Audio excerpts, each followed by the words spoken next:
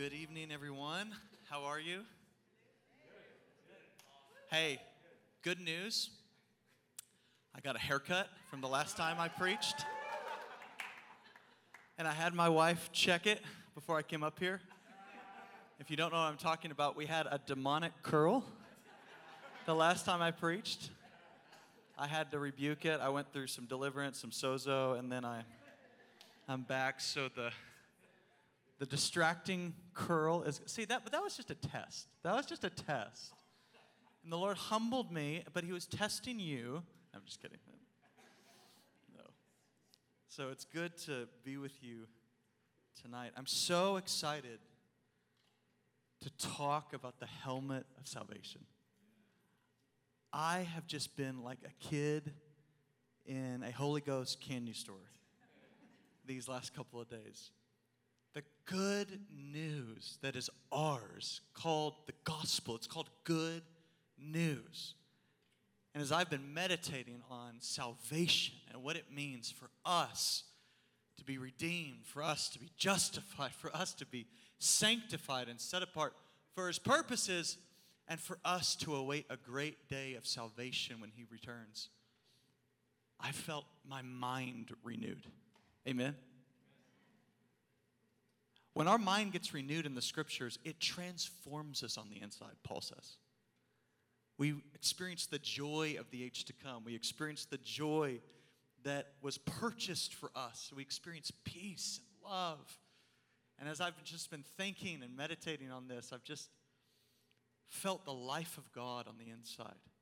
So I'm just going to pray before we start talking about the helmet of salvation. And let's just ask for God to open our ears, amen? Not to man's words, but to what he wants to communicate tonight, amen? Lord, we just come before you and we ask you for what you spoke to the churches in Revelation. You said, he who has ears to hear, let him hear. So we ask you for those ears to hear right now. Lord, we know this is a work of the Holy Spirit. This is a work of you. So, Holy Spirit, we say, open up our ears to hear what the Spirit has to say to the church. I pray that you would use me. I pray that you would help me. I also pray that I would get out of the way and you would be glorified in Jesus' name. Amen and amen. So the helmet of salvation, we come to this. We kind of went a little out of order. It goes helmet of salvation, then sword of the Spirit. But we went sword of the Spirit and helmet of salvation. But, it doesn't really matter. It's all armor. It's coming on at one time, right? So, but the helmet of salvation, it's protecting the command center of the soldier. Without the helmet, or without your head protected, if you get a head wound in a fight, really no other armor is going to help you, is it? Because you can't function. You can't operate. And Paul says, put on the helmet of salvation so that the command center of the soldier, the command center of the believer is protected. That you can think clearly in the battle. That you can fight the good fight of faith. But I think it's interesting that Paul says it's a helmet of salvation. We are supposed to be thinking about salvation. We are supposed to be meditating on the good work that Jesus did on the cross when he purchased us. We are supposed to be thinking about the salvation that we are walking in right now, that we are sons and daughters, that we have been made holy, that we have been redeemed, and the authority given to us because of that salvation. And we're supposed to be thinking of the day that is to come, when Jesus will split the sky, and he will make all wrong things right under his leadership of this earth. That's going to be a good day, my friends. And so, when I was studying and meditating on this, I was looking at the three tenses that the New Testament uses for salvation: the past tense, the present tense, and the future tense, because it uses all of them. The Bible says we have been saved. The Bible says we are being saved. And the Bible says we will be saved. And you say, which one is it? It's all of them. And it's glorious because it's all of them. They each have their place in our meditation of what Jesus has done for us. Guys, this is the story that began in Genesis 3. Adam and Eve fell. What was God's response? He's coming today where I'm sending the seed. He's going to crush the head of the one who did this. And then he speaks it to Abraham. Abraham, that seed, it's coming through your line. Guess what? Every nation of the earth is going to be blessed. We see that in Revelation 7. There's coming a day where every nation is going to stand before the throne of God. Every tribe, every tongue, every people, every language. I would confess this as I worked at a missions organization, and we would pray for nations like Somalia, and nations like Iran, nations where the gospel hasn't penetrated and taken root. I'd say, oh, you don't know what I know. The gospel is going to overwhelm this nation. And there's going to be believers from every tribe and every tongue standing before him. He comes to David. He says to David, David, it's through you. And this Savior that's coming, he's going to be a king. And he's going to rule the earth. And then every prophet after David talks about this Messiah that is coming, this king, this servant, this Savior. Oh, and then we see Jesus. I mean, this is the story. This is the golden thread. This is what the Bible communicates in every book. Not every verse, but in every book. This is the main theme. And we get to talk about it tonight. Amen? This is glorious. You're like, well, what's so glorious? You haven't told us anything. But, okay, so we'll get into it. But the New Testament speaks of these three kind of, I don't want to say stages, but these three elements of salvation. That we have been saved, we are being saved, and we will be saved. So let's talk about have been saved. Let's put up 2 Timothy 1, 8 through 9. It says this, therefore, do not be ashamed of the testimony about our Lord, nor of me his prisoner. But Timothy, share in suffering for the good news by the power of God. And God who saved us and called us to a holy calling. So Paul says to Timothy here, God saved us. It's past tense. Now, most of the time, when the past tense is used in the New Testament, it's speaking of the sin that we have been freed from, that has been removed, that has been washed from us. How many are glad that we have been washed from our sins? Let's go to this next scripture, 1 Corinthians 6, 9 through 11. I mean, there's so many scriptures, it was hard to pick, and Paul is speaking to this washing. He's speaking to this sanctification and to this justification.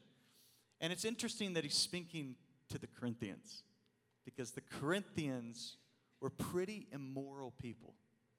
In the ancient world, if you had a real problem with sexual immorality, the nickname they would give you is, oh, you're acting like a Corinthian. Because Corinthians were known for just rampant sexual promiscuity because it was mixed with religion. There was a temple of Apollos and a temple of Aphrodite, and to worship these gods, they would mingle with prostitutes in both temples. And we don't have to go into that in detail. But it was mingled with this twisted view that it was worship to a deity. And they were in bondage. And Paul is reminding them of when they put their hope, their faith, their love, and their obedience in Jesus Christ, that they've been washed free. Guys, if a great revival happened in Corinth, a great revival can happen in Bangkok, a great revival can happen in New York, a great revival can happen in LA, a great revival can happen in any major city that has this principality ruling over it. Paul says this to the Corinthians, or do you not know that the unrighteous will not inherit the kingdom of God?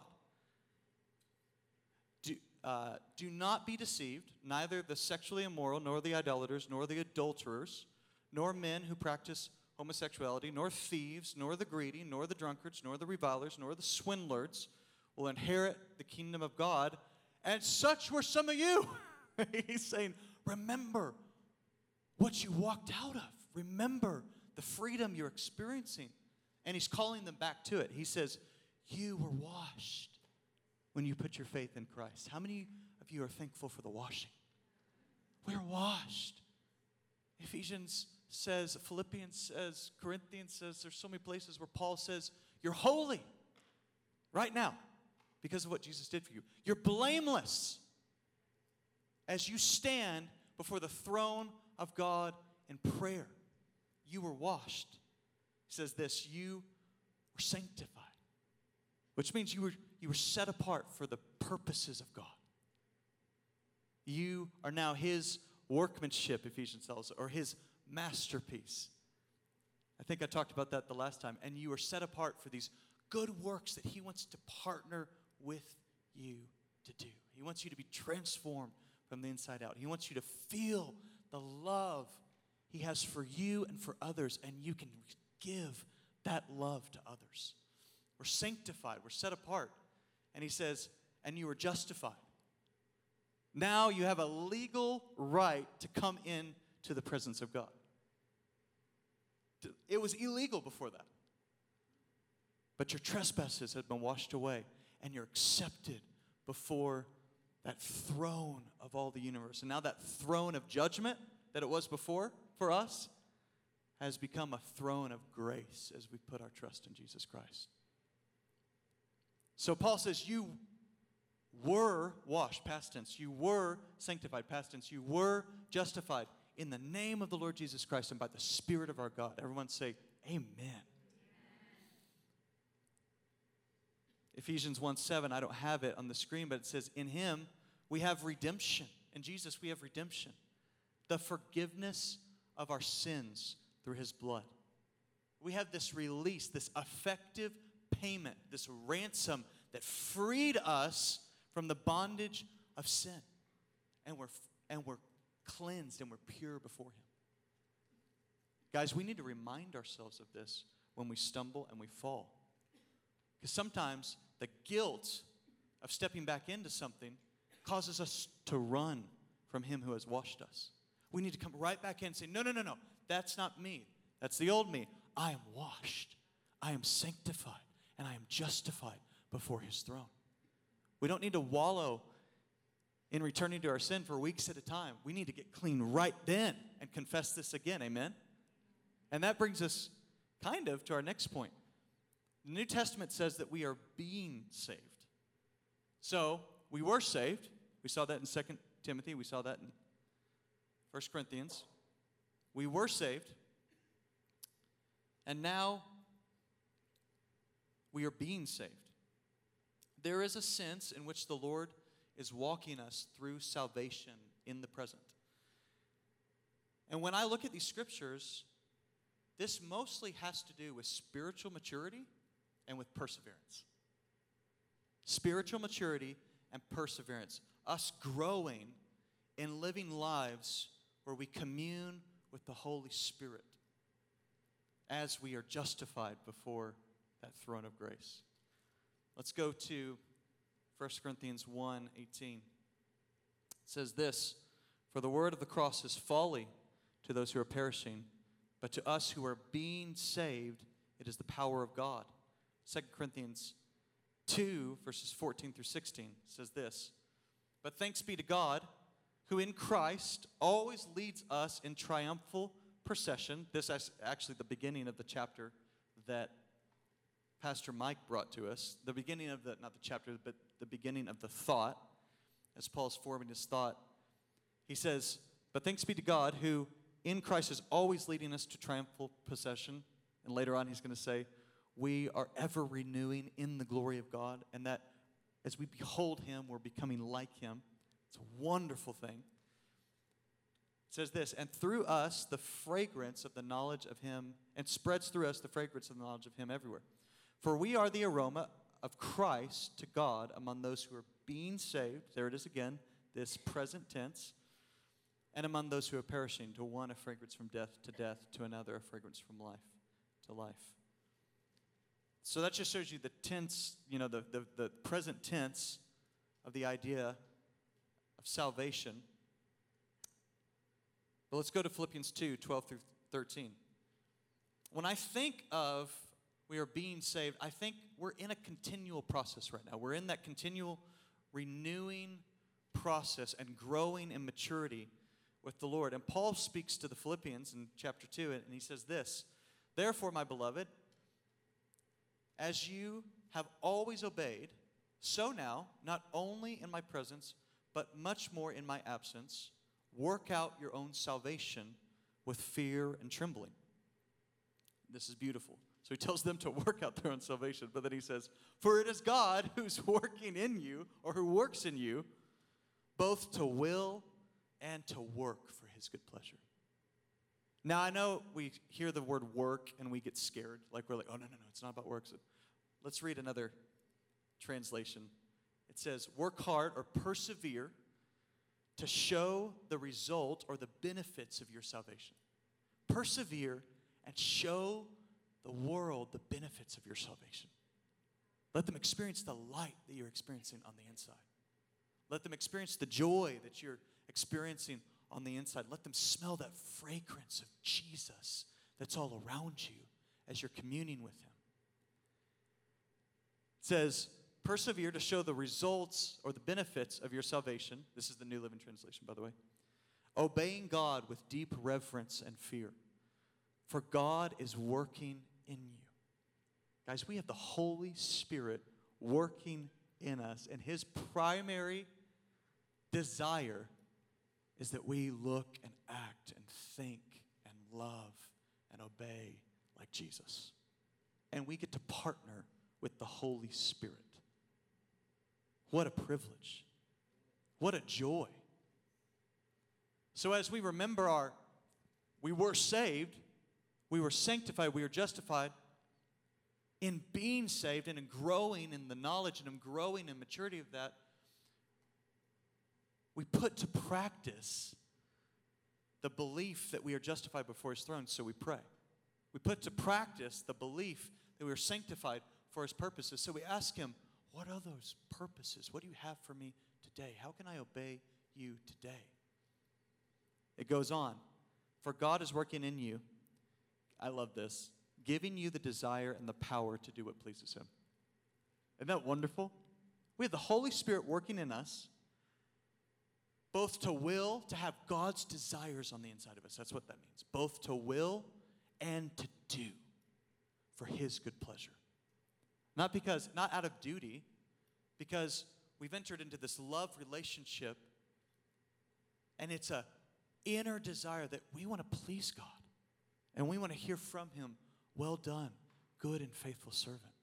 We want to hear from him as Jesus heard from him, this is my beloved Son in whom I am well pleased. Did you know God is well pleased with you because you are in his Son? That statement he spoke over Jesus Christ, that statement he spoke over his Son is true about you. Take some time and say, Lord, let me feel the pleasure you have over me.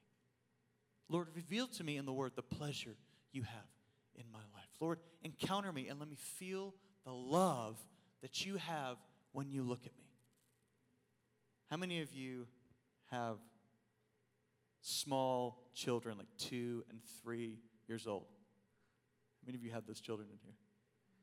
Now, I think we feel pleasure over all of our children. But there is something about the 2 and the 3-year-old, just when they walk into the room and they waddle and they smile. No parent in the world, well, I mean, some might, but the average parent, even the average evil parent, the kid comes in and it's just an instant like, oh, that is just precious. That's the cutest thing in the world. My daughter Harvest right now is in this 5-year-old stage, and I come home and she's like, Daddy, and I'm like, I love you. Like, I don't have to conjure it up.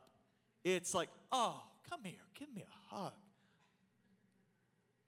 Now, if we being evil can feel that way toward our children, what do you think the Lord feels as he sees his Son in you and you're washed in his Son's blood that he sent for you? He's not angry. He's happy. He feels pleasure over your life. I was just asking the Lord today in prayer, I was like, just let me feel what you feel toward me as you're working inside me, both to will and to do for your good pleasure. So, there's this partnering with the Lord. There's this partnership with God taking place in us as we grow in maturity. And we have to persevere in this. This is what Paul is calling the New Testament church to. God is working in us as we partner with his Spirit and continue to grow and experience the full benefits of our salvation during this life. Ephesians 4, Ephesians is where this is, all coming from. We're in Ephesians 6. And it's amazing. Ephesians 4, 5, and 6, 5 times, Paul tells the church of Ephesus, he says, to walk worthy of the Lord that you're serving. To actually continue in serving him, continue in repentance, continue in asking for revelation. It says 4 or 5 things. I just wrote down 4. There's a 5th one, and I didn't write it down, but you can go do your homework later. It says we're not to walk in darkness, but we are supposed to live in understanding of who God is, in the light of revelation. That's Ephesians 4:17. In 5:2 it says we're not to walk in selfishness, but we're to walk in love and laying down our own ambitions for the joy and the care of others, just like Jesus did for us. In Ephesians 5:8 it says we're not to walk in darkness again, but we are supposed to try to discern, to have a spirit of discernment in our life in what pleases God. How many of you want a spirit of discernment in what pleases God? Amen? And then we are supposed to walk not as unwise, this is 5:15, but as wise, redeeming the time, for the days are evil. We're supposed to actually use our time in redeeming ways and ask for wisdom in how to do that. So we were saved, justified, washed, sanctified. We're being saved, we're growing in maturity. We're asking for more revelation. We're trying to walk in a greater communion with the Holy Spirit. And then we get to, and we shall be saved.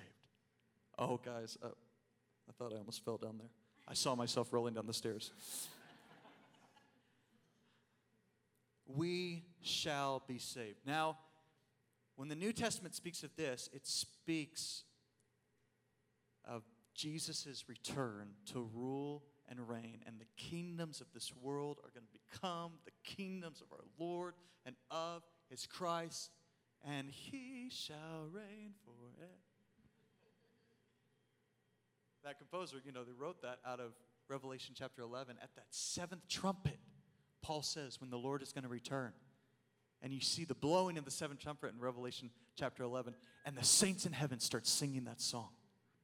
Guys, that's the day that's awaiting us, when Jesus will rule and reign this earth. Let's put up Hebrews 9, 24 through 28. It says this, verse 24, for Christ has entered, not into holy places made with hands. The writer of Hebrews is comparing the heavenly temple, where Christ is right now, to the earthly tabernacle that Moses set up. So Christ didn't enter a holy place made with hands like Moses, which are the copies of the true things. Moses' tabernacle was a copy of the true things that were above. But he entered into heaven itself. And he now appears in the presence of God on our behalf. Hallelujah. So where there were continual sacrifices and we had to cover our sin, and I sinned again, I got to get a lamb. I sinned again, I got to get a dove. I sinned again, I got to get something, not a pig. Sorry, that was Bible humor there. It's okay. Jesus appeared in heaven, and his perfect sacrifice remains continually before the Father. And we're accepted before the Father because of this. So he appears in heaven on our behalf. Think of Revelation 4, the throne room. Think of the New Jerusalem. Verse 27, and just as it is appointed for man to die once, and after that comes the judgment, so Christ, having been offered once to bear the sins of many, there's that past tense salvation, we have been saved. He came to bear the sins of many. He will appear a second time. Everyone say hallelujah. Not to deal with sin. He appeared the first time to deal with sin. He's coming back again to save those who are what? Eagerly waiting for him. Guys, I want the Holy Spirit to stir in this church, in the Church of Castle Rock, in the Church of Colorado, in the Church of America, in the Church of the earth, this phrase, those who are eagerly waiting for him. This word eagerly, it just messed me up today. I was asking this, Lord, I want to eagerly wait for you. I want to know about what is coming. I want to know of the living hope that is ours as believers in your return. I want to know it. I want to live with living revelation of that day. Because when you know what's going to be given to you when Jesus returns and he gives you your inheritance, I believe it causes us to live differently. I believe it causes us to take the authority that is ours in Jesus Christ. I believe it causes us to walk in the light of that day now. That's all healing is now. We're just calling forth the perfect healing of that day. Lord, give us a little taste now of what's going to be ours forever. With a resurrected body that will never die. 1 Corinthians 15. Imperishable, immortal, imperishable, immortal. I'm sure that comforted Paul in his persecutions. Oh, the resurrected body. We might get there. Okay. So, he's going to come and save those who are eagerly waiting for him. This word eagerly means to wait, caring greatly about that which is coming. That's what it means in the Greek. To wait, caring greatly about what you are waiting for. I want to challenge us. If we're not caring greatly about the day of his return, ask the Holy Spirit to stir that in your heart. Ask the Holy Spirit to reveal that in the scriptures to you. Let's move on. In him, Ephesians 1, 11 through 14. Oh, this messed me up today, guys. I'll get into it. Okay, here we go. In him, we have obtained an inheritance. The in him is Jesus, okay? In him, we've obtained an inheritance. We've been grafted and we've been adopted. We had no family. Now we have a royal family that has an inheritance. I mean, it's Disney on steroids, okay? Having been predestined according to the purpose of him who works all things according to the counsel of his will, so that we who were the first to hope in Christ might be to the praise of his glory. Here's the deal. In him, you also, when you heard the word of truth, there's that hearing of the word of truth, that putting our faith in Jesus, the gospel of your salvation, you believed in him, you were sealed with the promised Holy Spirit. And this promised Holy Spirit has been given to us. He is the guarantee of our inheritance. Now, that's a future inheritance, but the Holy Spirit has been given to us now as a guarantee that that day is coming. As a guarantee of our inheritance until we acquire possession of it to the praise of his glory. The Lord has an inheritance for you. I was just meditating on this. The Lord has a place for you. Jesus said, I went to prepare a place for you. That throne room of God that we see in Revelation 4 and Revelation 5, where elders are standing on the sea of glass and they're ministering to the Lord. And they're full of glory and they're experiencing the 7 fires of the Holy Spirit. And they're experiencing the light of Jesus and heavenly worship. That place has been prepared for you. Read a description of the New Jerusalem. It's unbelievable. That heavenly city is coming down and it's been prepared for you. You are actually going to reign with Christ for 1,000 years on the earth, says Revelation 20. And it shouts with an exclamation point from the scriptures, blessed and holy are those who get to participate in the 1,000-year reign. And guess who that is? Everyone who names the name of Jesus now. You're going to have jobs. You're going to have assignments. You're going to have a resurrected body. And it is going to be glorious. And you're going to get to commune with Jesus and talk with Moses and talk with David. And the psalmist said, and one generation will share of the glory of God in their generation to the next generation. What's it going to be like to hear about the children of Israel? And to hear from them. It was unbelievable, the pillar of fire. And then Solomon, no. It was unbelievable. The smoke, the glory, the filling. No. The apostles, no, it was unbelievable. No. The Holy Spirit filling us for the first time, beat that. The church at his return that's waiting for him eagerly. Oh, guys, we got you all beat. We saw him split the sky. And we were caught up into glory. And our resurrected body that we all have right now, we were the first one to experience that. Because those who see him, no, the dead rise first, and for those who see him rise, and then the dead rise. I forget what it is, but anyway. It's going to be great. And we're going to get to tell of the glory of God forever and ever in a city that's been prepared for us. And there will be no more crying, there will be no more pain, there will be no more suffering. And God himself, it says this in the scriptures, will wipe away tears from our eyes. And he will do away with them forever. And death will be swallowed up in victory. That's what we get to look forward to. That is a good salvation that is coming. Now, why would we want to dabble with darkness now when that's our inheritance?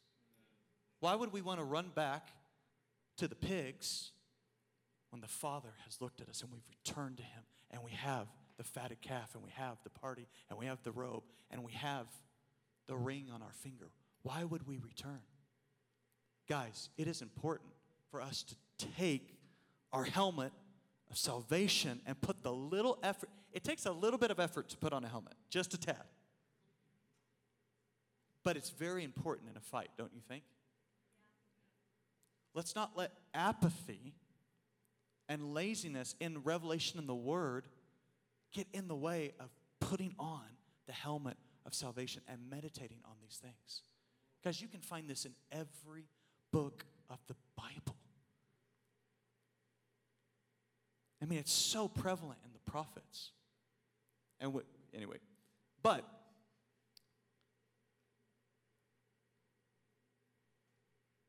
says this.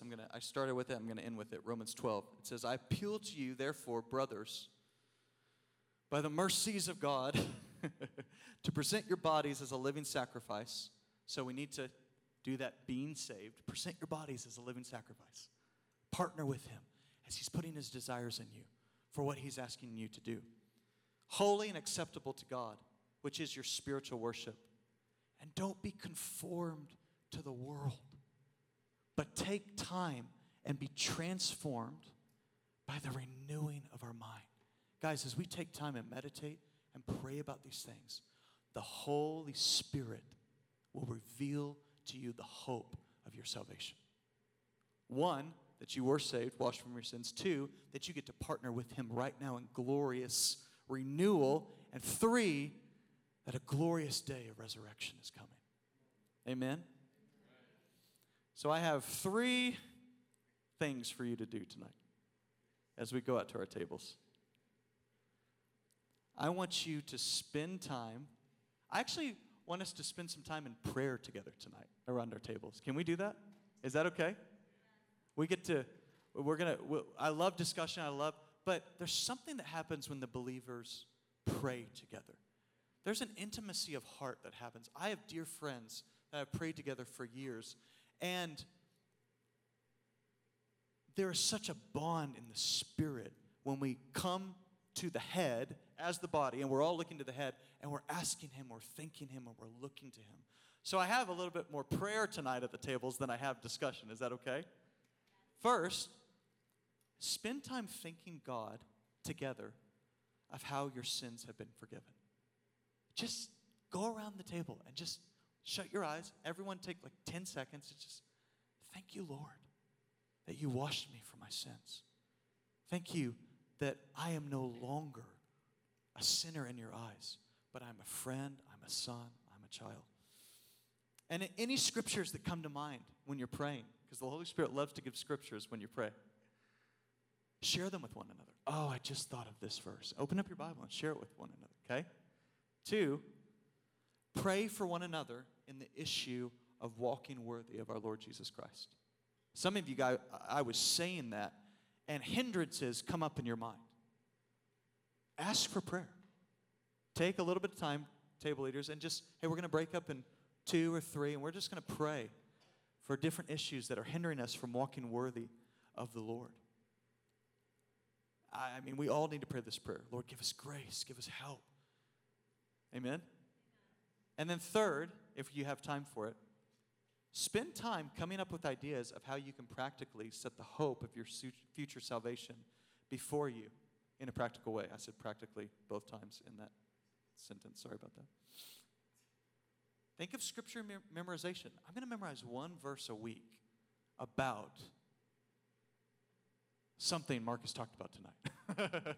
About the millennial kingdom, or about the new heavens and the new earth, or about being in his presence before his throne, where we're promised in Revelation 4 and 5 and 7, or get a book. Now, the best book I think you could start with on this issue of our future glory is probably Randy Alcorn's book called Heaven. It is a wonderful piece of literature where he takes great theological thinkers and just presents it in such a readable, easy way to understand. And your mind will be blown if you've never meditated on this stuff. You'll just be like, why didn't anyone share this with me? Okay? So do that tonight. And you want to dismiss? There you go. Love you guys. Thank you.